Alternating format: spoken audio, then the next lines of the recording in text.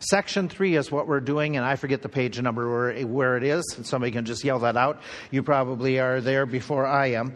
And why don't we get started? For those of you who are visiting with us or just joining with us, what we're trying to do is a Bible study training program to train you to do the Bible studies and to give you that information. So we're doing a round 1, round 2 type situation. Round 1 is just going through it together to make sure we're all on the same page. Round 2 is going to be those of you here next spring, early summer, you say, hey, I'd like to get more involved and to go deeper in the material so that I can conduct a Bible study with 1, 2, 3, 4 different individuals so that I can do this with co-workers or family or friends. So this is all involved with training and preparing you to be able to do some of the material. Try to explain this to people as do these Bible studies. And so the material that we're giving to you and trying to go over and take time to go over is basically we're approaching it with a twofold approach. 1, training you. 2 is saying, okay, let's just make sure everybody here has had this initial training. And so we're trying to give you this material. Follow as best as you can in the books, especially as just a warning this morning. I'm not following quite the way they presented it as far as page numbers. Okay, just because I would have shifted the pages a little bit, and I'm going to shift them in my mind because it makes a more logical progression. So down at the corners, you'll see page numbers, and they'll bounce around in this first part of the section. But follow along as we get going. We're in the section now, section number 3, that's talking about confession. Now, when I think confession, growing up in the Catholic Church, the first thought that always came to my mind when the first time they did a Bible study with me is they said you need to have a regular time of confession. And my original reaction was, are you kidding me? We got to go back to the confessional and talk to the Baptist preacher about our sins? And I thought we had gotten rid of that. And then they had to explain to me what confession was. Now, you know, a lot of you are much more familiar with the Scriptures, and you understand. But pretend, and I keep in mind, if you're explaining this to somebody may not understand your terminology. You've got to explain your terminology. And so explain that. Okay, when I talk about confession, I'm not standing up. I'm not talking about standing up and making a public statement or going into a little box and making those statements. We're talking about confessing our sins to the Lord on a one-to-one basis. And it's so important that we do this. Let me see if I can give you an illustration. And I've shared this with some of you before. You know, when I was in college, I'm working in the detail work of getting cars cleaned and stuff like that they're selling, the new Cadillacs. And they decided one day, after I'd been there 2 years, they decided that the pit where everything from the workshop, all the water, all the grease that would go down and be washed away, and when we cleaned the floors, would go down to this one pit, and then it would drain off into wherever it would drain off. But they thought that it's been 2, 3, 4 years, and that pit's never been cleaned out. So they told me that my job this one day was to take the lid off of this pit and go in there and scoop out all of this muck that's been collecting for a period of time. And it reminded me of my grandpa's pig farm, you know, the smell and everything with it. But I remember, you know, trying to figure out how do I get this junk out of there without having to crawl down in it, because I don't know if I could crawl back out. It looked like quicksand to me. And so I tried to jerry-rig, to get as much as I could with a bucket, and then reaching down further with whatever scoops, and finally came up with the idea that what I'm going to do is take a 5-gallon bucket, I'll tie a rope or something to that handle. I will push on the bucket, take some of the different tools that we had with handles and push that bucket down, and then I'll pull the rope up, and the bucket that's going down like this should just kind of flip up, and I'll have some of that muck and mire in there that I can haul away. And so I was trying that, and it kind of got stuck. So I knew I could, probably get on top of the bucket with my feet. Kind of do one of these things, more like, higher, and if I do it now, I'll fall. So I was straddling, the cement floor and down into this pit, pushing on the bucket, and wouldn't you know, that 5-gallon bucket decided to flip. And when the 5-gallon bucket flipped, so did I. Not out of the pit, but down into the pit. Now I not only have the splatter from when you'd pour it out, now I've got a bunch of it that's up my up to close to my knees, and folk, it stank. It was it was just an awful situation. And so I got it all done, and usually my work hours were from like 12:30 to 6:30, and I'd get back to the late shift for supper, which was at 6:40. And so I'd get done with work, run back to the campus, which was about a mile away, and usually just come running in and sit at the table. And so I'm doing my normal routine, because we were allowed, the late shift workers were allowed to come in their work clothes to supper. So I came into the supper, into the dining hall, and when I came in, it wasn't long before everybody who was there were like, look in my direction. I got my food from the buffet, I sat down, and it wasn't long, maybe about 5 seconds, everybody in the table cleared away. And then they started clearing away from the tables next to me. And, me and my ignorance was like, what's wrong with everybody? Do I stink that bad? And the answer is, yes, absolutely. Now, I still had access to that dining hall because I was one of the student body. And so it was still that I could go there. I was allowed to go there. But nobody wanted to be around me because I stank so bad. And so there was, and Debbie would work that second shift. She was in the kitchen. And she suggested to me when I, said something to her after supper, she said, you should go back and clean up. That was very insightful. And, the suggestion was don't even bother cleaning the clothes, just simply, yeah. And I look at that story and go, okay, what was the problem that I had? That people didn't, did the problem I have, was it that I shouldn't be allowed on campus? No, I was part of the student body. I was enrolled. The problem was I needed to just clean this stuff off because it stank. It's like confession, that sometimes we come close to the Lord or sometimes we come close to other believers and we just plain our lives stink. They stink. And so it's a necessary part of our lives that we have to go through confession once in a while. Actually, that once in a while should be on a daily basis, and should be when we sin. And so there's questions that if you're talking with a baby Christian, I'm going to throw you some questions and some ideas that I know that I struggled with that would be important. And so maybe it's just me and nobody else does. But this would be a question that I had in my Bible study was, why is this necessary to do if I'm born again? When we call upon Christ, we're saved from the penalty of sin. And this is an important initial discussion to make sure we understand how we balance this. But saved people still deal with the presence and power of sin. True or false? We do. We do still. Does sin still at times have power in our lives? Sure, okay. Satan still wants to take us down. Would you agree with that? Okay, where he talks about that, that we have the onslaught and we're supposed to put on the armor of God that we may be able to stand against the wiles of the devil. Okay, the world around us is not pure. He has to say to Christians, love not the world. Okay, and he gives them that challenge.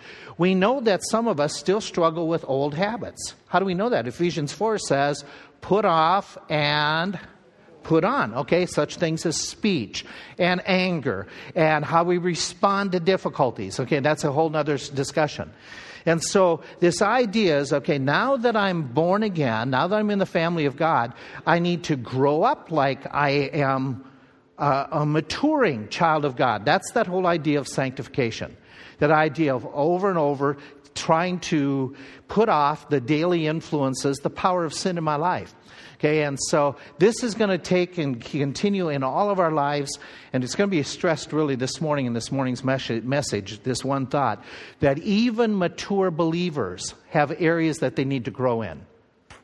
Would you agree with that? Okay, and so it's a problem. But what happens if I do fall back into some of the old ways? What happens if all of a sudden, okay, I'm trying to live for Christ and I go back, and some of you have done this. I did this. I cuss, vulgar language, and I didn't want to, but I went back to using some of that language once in a while. Okay, do you lose your salvation and then have to get saved over and over? Do you remember the lessons that we had back in the previous chapter? What was this Joe Friday statement that we said was important? Just the facts. Just the facts. We gave you 12 different facts from the Bible that indicate, that show that once a person is born again, they don't have to go back into their mother's womb to get born again. Okay, spiritually speaking. And so we gave you these, and again, if you don't have this list, I guess there was 13, I was thinking there was 12. If you don't have that list, we'll print those up for you. And that you have this information, but this is critical information that says, okay, the facts of the Bible, not going by feelings, but what are the facts of Scripture? Sometimes, I don't know about you, this was me. When I would fall back into something that was stinky spiritually, like using the vulgar language once again, I didn't feel saved. But that didn't change the facts. The facts was I was God's child, just being a disobedient child. And so we talked about those facts. We made sure that we talked about this verse.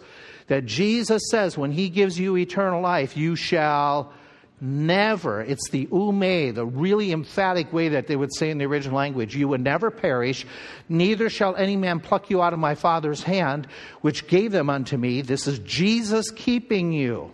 This is the idea. Jesus keeps you in His hand. And He says that, twice He says in this text, that no man is able, let me go back there, sorry. That twice He says, no man is able to pluck you out of the Father's hand. It's a very emphatic passage. That once saved, okay, we understand that. Okay.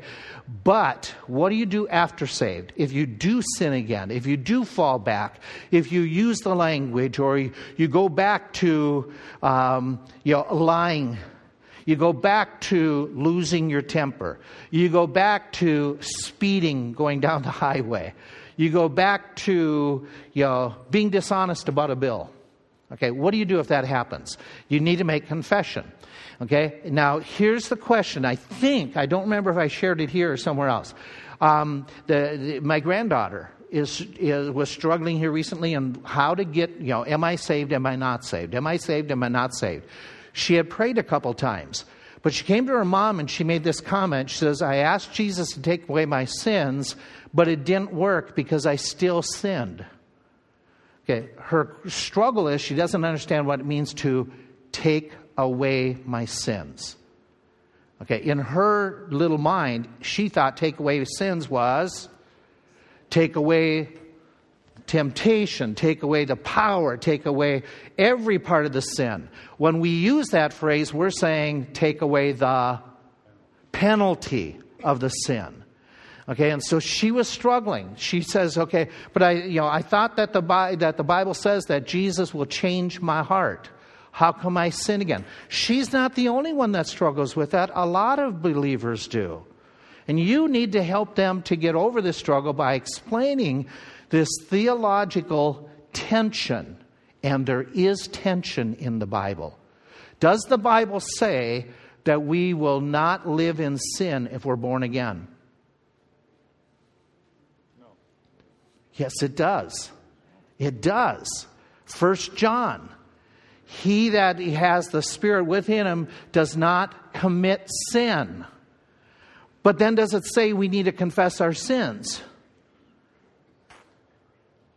How do you put these two passages and thoughts together? It's an apparent contradiction in Scripture, or it's what I'm going to call not a contradiction, but a tension that needs to be explained to individuals. Yes, when you got saved, did you become a new creature? Yes? Yes. Okay. Let's remember this verse. If any man be in Christ, he is a new creature. Old things are, okay, behold, all things are, okay. This verse teaches, yes or no? This verse teaches that when I get saved, all the stuff I used to do will be gone and I'll never struggle again. Then what's it saying? Okay, let's deal with this a little bit more. What does God call someone who is saved in this verse? A new creature. Actually, the word is a new creation. Okay, in the original. Okay, question. What does that mean? You're explaining this to somebody. You've got to explain it to this new convert. What does it mean you're a new creation? What's that? Okay. But what is that? If I'm a new creation, what's that? What's the basic of that say? To somebody who you're sitting there, you're saying, you got saved, therefore you're a new creation. What's that mean? You're a new starting point. A new starting point. Is there going to be change in their life? There has to be. There has to be. Okay? They have been changed completely inside and out. You used a term that's really critical in this discussion. The status or position before God, have they been changed? They're no longer guilty, but they've been declared justified or righteous. Okay, that's very important. Okay, is there potentially, has God changed some things inside and outside? Yes, He has. Okay, there's been some change. However, does this change include a process? That's what's in this verse. Okay, there's a change. Jay, was that you that yelled out starting point? Okay, there's a change that old things passed away means I won't have the same old desires all the time. I won't have the same old language all the time. There's going to be a change. There's a birth. And so there's a process involved. The way that this is seen in the verse is critical for you who know the Bible more in depth than a new convert. Old things are passed away is literally the idea. It's an aorist tense. It means it happened, that it did. Boom. Things have passed away. Your guilt has passed away. Okay? Your penalty has passed away. There's a change has taken place. But the next phrase, all things became and keep on becoming new, is a different verb. It's what's called a perfect verb. It means it started here and it's going to what? Keep going. So the change isn't once and done. The change is what? It started and it continues on. I think that's what you just mentioned. As far as you just said something about a maturity, a process. We call this if we're gonna use big terms. Your salvation is a how many time event? Okay, and that happened whenever it happened in your life.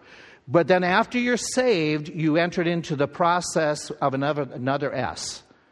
Sanctification. How long does this take? Until we get to heaven. Die or rapture. Okay, and that's a process called sanctification. Okay, that you are set apart to serve the Lord, and there'll be some battles. And then ultimately, when are you saved? Saved. Okay, completely, all the power, the presence, and all of sin is taken away. When you're in the presence of the Lord. Okay. So our past guilt is done, and there's going to be a new desire to do what's right. But doing what's right is going to be a process. Some changes will take time, okay? That some old things may show up once in a while. Would you agree with that? That some of the old habits you still battled with? Okay? Yes, no? Okay, so here we go with that. According to 1 Corinthians, had I asked you to turn here already? Okay, I need you to turn to this text. This is an important text because this confirms what we're talking about. And this brings us into that whole area of confession. In 1 Corinthians chapter 6, he is making a statement, and it's an important statement about salvation, but it also continues into that area of growth. In 1 Corinthians chapter 6, look at the passage. He says in this passage, 1 Corinthians 6, know ye not that the unrighteous shall not inherit the kingdom of God? Okay? And so what type? Then he lists out some of the unrighteous deeds that are typical of people who are not going to inherit the kingdom. Let's just use a broader term. They're not getting into heaven. Okay? If you're explaining this. He says, be not deceived. Okay, don't let somebody change what I'm saying. And then he starts listing, neither will people who are involved with this on a regular basis, they are not going to get into heaven. What are some of the things he mentions? Fornication, adultery, lying. Okay. He's got a whole list. Okay. He's got some passive, some aggressive form of homosexuality. There's greed. Remember we talked about this. The reviling means to destroy with your tongue. Give me another word for that. What falls under reviling? What's that? Gossip, slander. Okay, that type of stuff. Okay. Extortioners is that idea of swindlers. Selling something that is not real, lying, changing the balances, all that. It's business. It's greed that comes into ripping people off. Okay, so what do we know? Now think this through. According to the verse 11, what do we know about the Corinthian believers? They did some of those same things in their past, right? What's the phrase that tells us that? Such were some of you. Okay, so in that church, do they have some gay people in that church? Do they have some people who had committed adultery? Liars, cheats. Yeah, okay. So a church isn't made up of perfect people. It's made up of sinners who have been forgiven. Okay, that's very important. So they used to do it. But they've been changed because he said, such were some of you. And then he says, but now you are... Okay, he gives three different verbs here. Okay, what happened to them? What do you have there? You were washed, sanctified. Okay. So the washed is referencing to that's cleansing, that forgiveness. Sanctified is that idea you were set apart by God, designated to live a different lifestyle. Okay. Some churches use the thing like this is a holy item. When they say it's a holy item, this has been dedicated to the Lord. Okay, that's what sanctified means. Justified, you're legally pardoned. So from a practical, from a positional, from a legal point of view, okay, they've been changed. They've been given the ability, the power. They've been set apart by God. They no longer have to do these things. Does this passage say they never ever will struggle again? Watch the context. This passage, if we stop there, we don't get some of the gist. He goes on and says this, all things are lawful unto me, but all things are not. I have the word expedient. What do you have? Anybody else? Helpful. Okay. That's the idea. All things are not lawful for me, but I will not be brought under the power of any. Okay, what's he implying? There is still a battle taking place. Meats for the belly and belly for the meats. But God shall destroy both it and them. Now the body is not for fornication, but it has been dedicated for the Lord, and the Lord for the body. The Lord hath both raised up the Lord and will also raise up raise us up by his power. Okay, that's the whole idea. Our bodies are set apart for a resurrection, to serve in this life and the next the Lord. Know ye not that your bodies are the members of Christ? Shall I then take the members of Christ? Wait a minute. He is saying, shall a saved person who's a member of Christ take his body and make them a member of a harlot? And his response is, God forbid. What? Know ye not that he that is joined to a harlot is one, they become one, for two shall become one flesh. He that is joined unto the Lord is one spirit. Therefore, to the believers, he says, verse 18, flee sexual immorality, fornication, which implies that it could still be a problem, a temptation. Okay, and he goes on, he makes a further statement.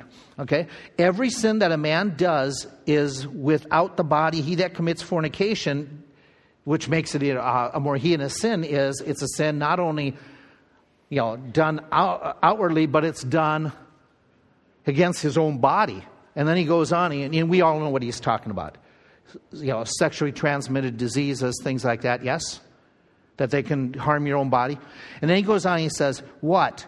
Know ye not that your body is the temple of the Holy Ghost, which you have of God, and you are not your own, for you are bought with a price. Therefore, you will always glorify God in your body.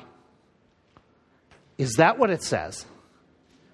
No, therefore, you need to make sure. He's implying in this text that our battle's still there for believers.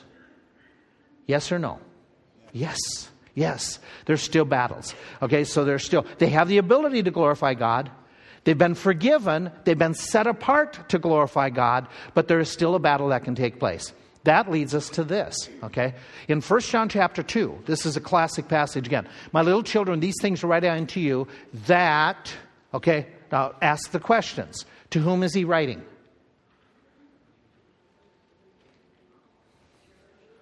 A group of church people, he calls them little children, so there's a tie to them. They're young converts. Little children are believers in Christ. Okay, what is his desire for these readers? Okay, keep it real simple.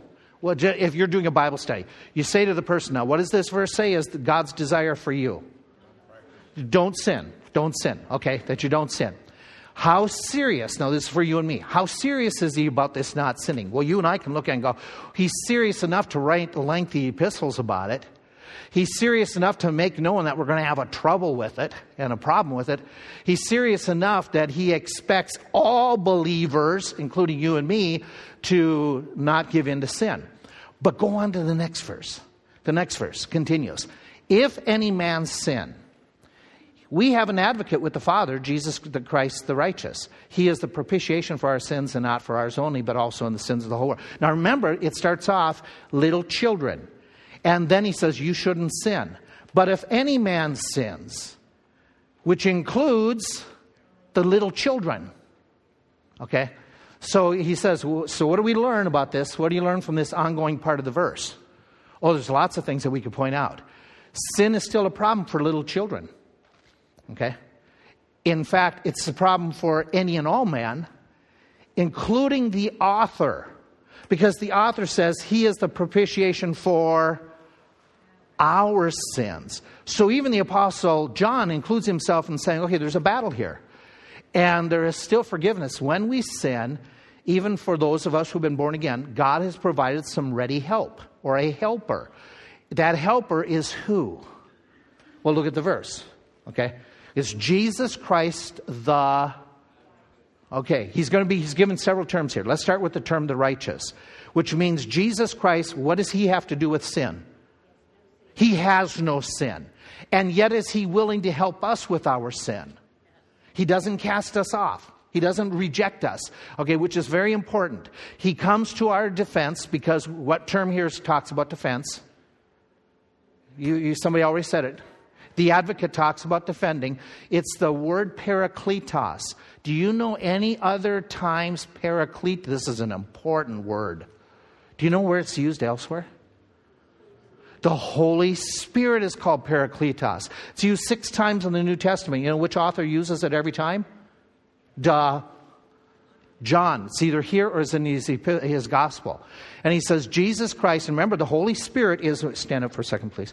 The Holy Spirit literally comes here. This is what parakletos does. Okay, it helps provide support. Okay, and in this legal sense, it's the one who supports you in court. Because in the heavenly court, who's accusing you? Satan. Okay, so who's your defense attorney? Jesus Christ. And he's not only a defender, but he is propitiation. Hilasmos is the word. Someone who offers a sacrifice. Someone who pleads for mercy, who prays for you. So you have Jesus in court and Jesus in the temple. He is coming to your side. And by the way, this verse is saying this is for believers. Believers as well as others, that Jesus is willing to take on this task. But for believers in particular, he is saying, if you sin, okay, I am going to come to you. Though I hate sin, I am still going to come and I'm going to work in your heart and your life because I consider you valuable. I'll do everything I can to help you to have right fellowship with the Father.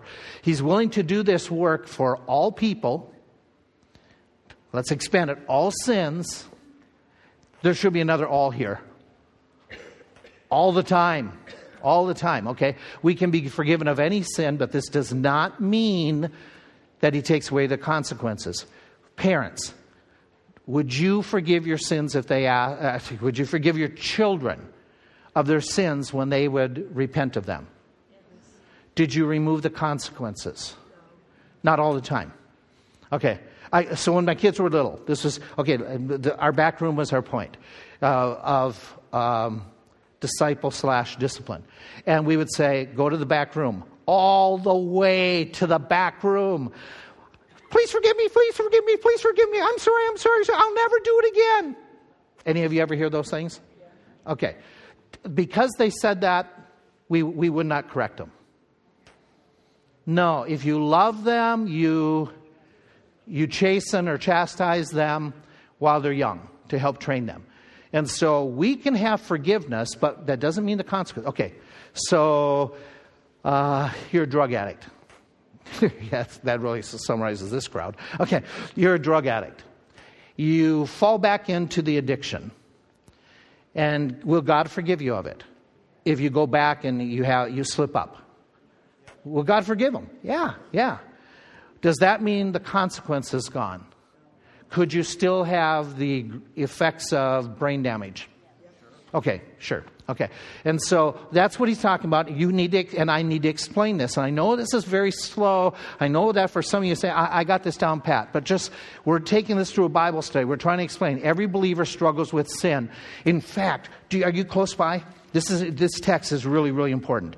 Because 1 John chapter 8, verse 9, where we're headed for, if we confess our sins, look at the context. 1 John chapter 1.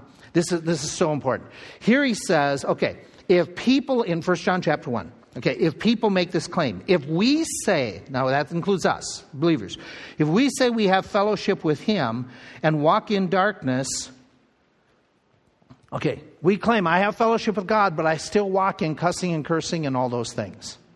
Then what's God's response? If we say this, I'm right with God, that's the claim. What is God's response? Okay, no, he didn't say you're not saved. He said, you lie. You lie. Now watch the next claim. Next claim. If we say we have no sin, okay, if we claim that, if we claim we have reached a point where we no longer sin in our lives, I'm perfect. And your spouse says, are you nuts? Okay. But if we claim that, and remember, he's writing to Gnostics. The context is he's writing to those in the church who believe that they have arrived. That's Gnosticism. That's the battle of this text. And he says, okay, if we say that we have no sin struggle, what's God's response? We deceive ourselves. Okay? The truth is not in you. Okay? Again, you're a liar. He makes another statement. And he says it again, look at verse 10. If we say that we have not sinned, I don't have a sin struggle. What's the response? Okay. You're calling God a liar. Okay. So yes, am I forgiven of my sins? Yes. But I will still struggle. Okay. As I struggle, do I have help? Yes. Because if we confess our sins, he is faithful. And that's the context of this verse that is all about confession. It is talking to people who are struggling with sin and some who are saying, I've arrived, I'm not. And he's saying, no, wait a minute. We haven't reached perfection. We still have battle with sin. And that doesn't mean that we're without hope. Okay, which is a beautiful passage. But, and this is an important text. Go to 1 John chapter 3. 1 John chapter 3. Now, this seems to be a contradiction. And if you're sitting there with a new convert, a baby Christian, or if you're sitting with some individual who says you can lose your salvation, here's the text you got to deal with. Okay?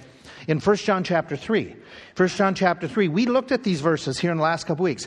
Verse 8. He that commits sin is of the devil. For the devil sins from the beginning. For this purpose the Son of Man was manifested, that he may destroy the works of the devil. Whosoever is born of God doth not commit sin. For his seed remains in him. Who's the seed that remains in us? Okay, Jesus Christ, Holy Spirit. Okay, he cannot sin because he is born of God. Okay, wait, hold it. If we say we have no sin, we deceive ourselves. We need to confess our sins. Okay? He's faithful and just. But 1 John 3 says we don't sin. If we sin, that shows we're not saved. But he's writing to saved people about what to do when they do sin. So which one is it?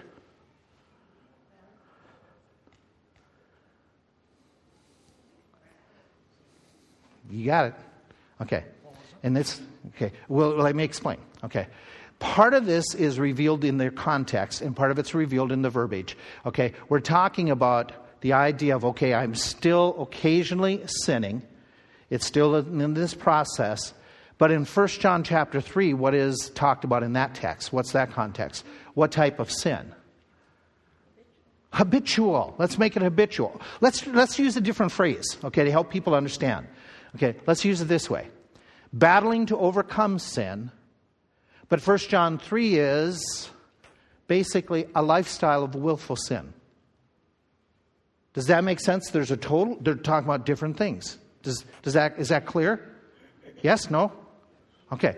If we willfully choose to live in a lifestyle of constant sin, drunkenness, what were some of the others? Fornication, adultery, homosexuality, what else was it? The greed, what was it? The extortion, the reviling. If we choose, and that's our choice to live there regularly, daily, what does that say? We're not saved. What if we're saved from that stuff, but periodically, I go back to lying? Then what do I have? I have an advocate and I have a propitiation that helps defend me when I do what? When I confess my sins. Me as a little child, growing through, will still battle. I don't lose my relationship with God, but I lose my fellowship with God. Okay, let's talk about that. Let's remind ourselves. Okay, relationship with God is something that is permanent, solid, unbreakable, determines our eternal destiny. That's the blue. It never changes. Once it happens, we got this blueness in our life. Okay, it's solid. That thing doesn't change. But our fellowship with God, okay, depends on obedience, our daily joy. It can grow and it can shrink depending upon what? Our interaction with the Lord. Make sense? Yes? No? Okay. So this is very important to explain. Our relationship with God's children is eternal, unchanging, while our fellowship can be hindered by giving into sin. Okay? Our fellowship grows or shrink. Our fellowship will grow, the green part of our life will grow as the sin continues to, and our sin will continue to shrink. Let me see if we can illustrate it this way. You're raising your kids. You're following scriptures. When should be the predominant part of discipline? When they're young and in the beginning. Okay? Should be the predominant part of discipline. In fact, please understand. I'm going to use the word spanking. Okay? If you're giving any type of spankings to a child, and that can be a variety of however you're going to do it, should those spankings increase as they get older, or should they be decreasing as they get older? Decreasing. Why? They're learning. They're responding. They're learning that they should obey you. Could there still be occasional spanks? Yes. But typically the job of spanking is done early on. The majority preschool or post-school? Preschool or post-school? Preschool. Okay? So if you're doing it right biblically, by the time that they get a little bit older, if a child will, what does it say? Train up a child in the way that he should go, and he will not depart from it. Okay, his whisker-bearing years. okay, is literally the Hebrews. When they start bearing whiskers, which is about what years? Okay, through puberty, early teens. So don't come along and say, oh, teen years, all teens are going to be rebellious. What do the Amish call it? Rum shum shum shum. Yeah, okay. Okay. According to the Word of God, that's not normal. If you're training biblically, you train them, you're tough early, and that gives dividends when? As time goes by. Okay. Same thing is true for us. When is the time that we're going to see most of the time that we have to do the conviction, the discipline of the Lord? Early? Yeah, it's going to happen. It's going to happen. And so you and I can say, okay, wait a minute. We don't do heinous sins. Well, what about, extending your credit way beyond to what it should be? What about losing your temper at home? What about nobody seeing what you're looking on the computer? What about gossip? These are respectable sins that at times we don't even bother confessing. But what happens is God doesn't want us to sin in any of these areas. We still struggle. When we sin, that doesn't mean we're not saved. However, there are negative consequences to our sin. God has provided an answer to help us when we sin. It involves confession. And this confession, okay, how would you respond to this? How would you respond to somebody? Why should I bother with confessing? For that matter, why should I even try to battle to overcome sin? I'm saved. I'm going to heaven. So I can live any old way I want. How would you respond to that? Be ye holy. With Scripture, that would say, be ye holy, I am holy. What'd you say? You're breaking the fellowship. We're back to that fellowship illustration. That fine, you got the blue box, but what's happening to your green box? It's disappearing, your fellowship. Here, I would remind them, there are consequences for sinning in this life and in the eternal life. There are consequences for a believer sinning. Yes? Yes. Let's talk about a couple of those consequences. You will offend God. Psalm 51. We all know Psalm 51. It is David confessing. What has been David's sin? So you're sitting with the person, you're saying, I want to tell you about King David. Now they're referencing Psalm 51. You better tell the story of David, because most people don't know the story. They know what story about David? David and Goliath. We all know that one. But do they know the story of David and Bathsheba? Okay. And so if you have somebody who has some Bible understanding, they probably don't know David and Bathsheba, because in this day and age, is the David and Bathsheba going to be the story that teachers are going to teach? Okay. So David and Bathsheba, you all know the story. Okay. Let's assume you know the story that David is the king. He's on the throne. There's battles taking place. He's successful. He's God's man. He is called what by God? The apple of my God, of his eye. Okay, God loves him. Okay, a man after God's. Okay, he's a good man. Okay, so we won't put that up there. Okay, and David looks out one night and he sees Bathsheba taking a bath on her roof. Okay, which, by the way, they didn't have indoor plumbing. It was normal that would do. This could happen. But she's there taking a bath. He sees, he desires, and he goes after it. He brings her to the palace, they have sex, and she conceives a baby. She conceives the baby, and it's somebody else's wife. So how's he going to cover it up? Remember? He brings the husband back from battle and says, hey, you're on leave, go home to your wife. With the assumption that they're going to have physical relations, and then they can just claim it's his baby. But the husband refuses to go. His troops underneath him are out to battle, so how can I go home and enjoy my wife when their leave was a whole lot different than our modern military? Okay. And so David gets the man drunk, because surely if he's drunk, he's going to be out of his senses, lose self-control, and go home to be with his wife. He doesn't. Okay.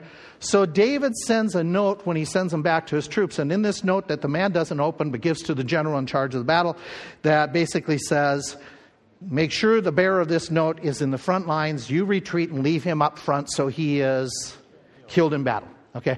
And it'll all cover up. Okay. So David had an affair. What else did he do wrong in this thing? Okay. Okay, he manipulates covering up the sin, gets a person drunk. By the way, Old Testament, woe unto him that serves strong drink to another person. Okay, he ordered an accidental death. He covers up his affair by marrying the woman ASAP. And God says, it's okay, you're the king. Oh, no. Psalm 51. Against thee and thee only have I sinned and done this evil in thy sight, that you might be justified when you speak and be clear when you judge. What does David say about his sin in this verse? It's against God. Okay, that's the key thought. Bob, thank you for saying. He said God saw it. All of it. Okay? Did David think he covered it up? It was primarily against God. Did he sin against other people? Yes, but he says it was primarily. It was evil in the sight of God. This was evil in the sight of God. What he had done. Was it common in the culture? Was it acceptable for kings to take other men's wives? But not in God's law. Not in God's law. So then he says, okay, that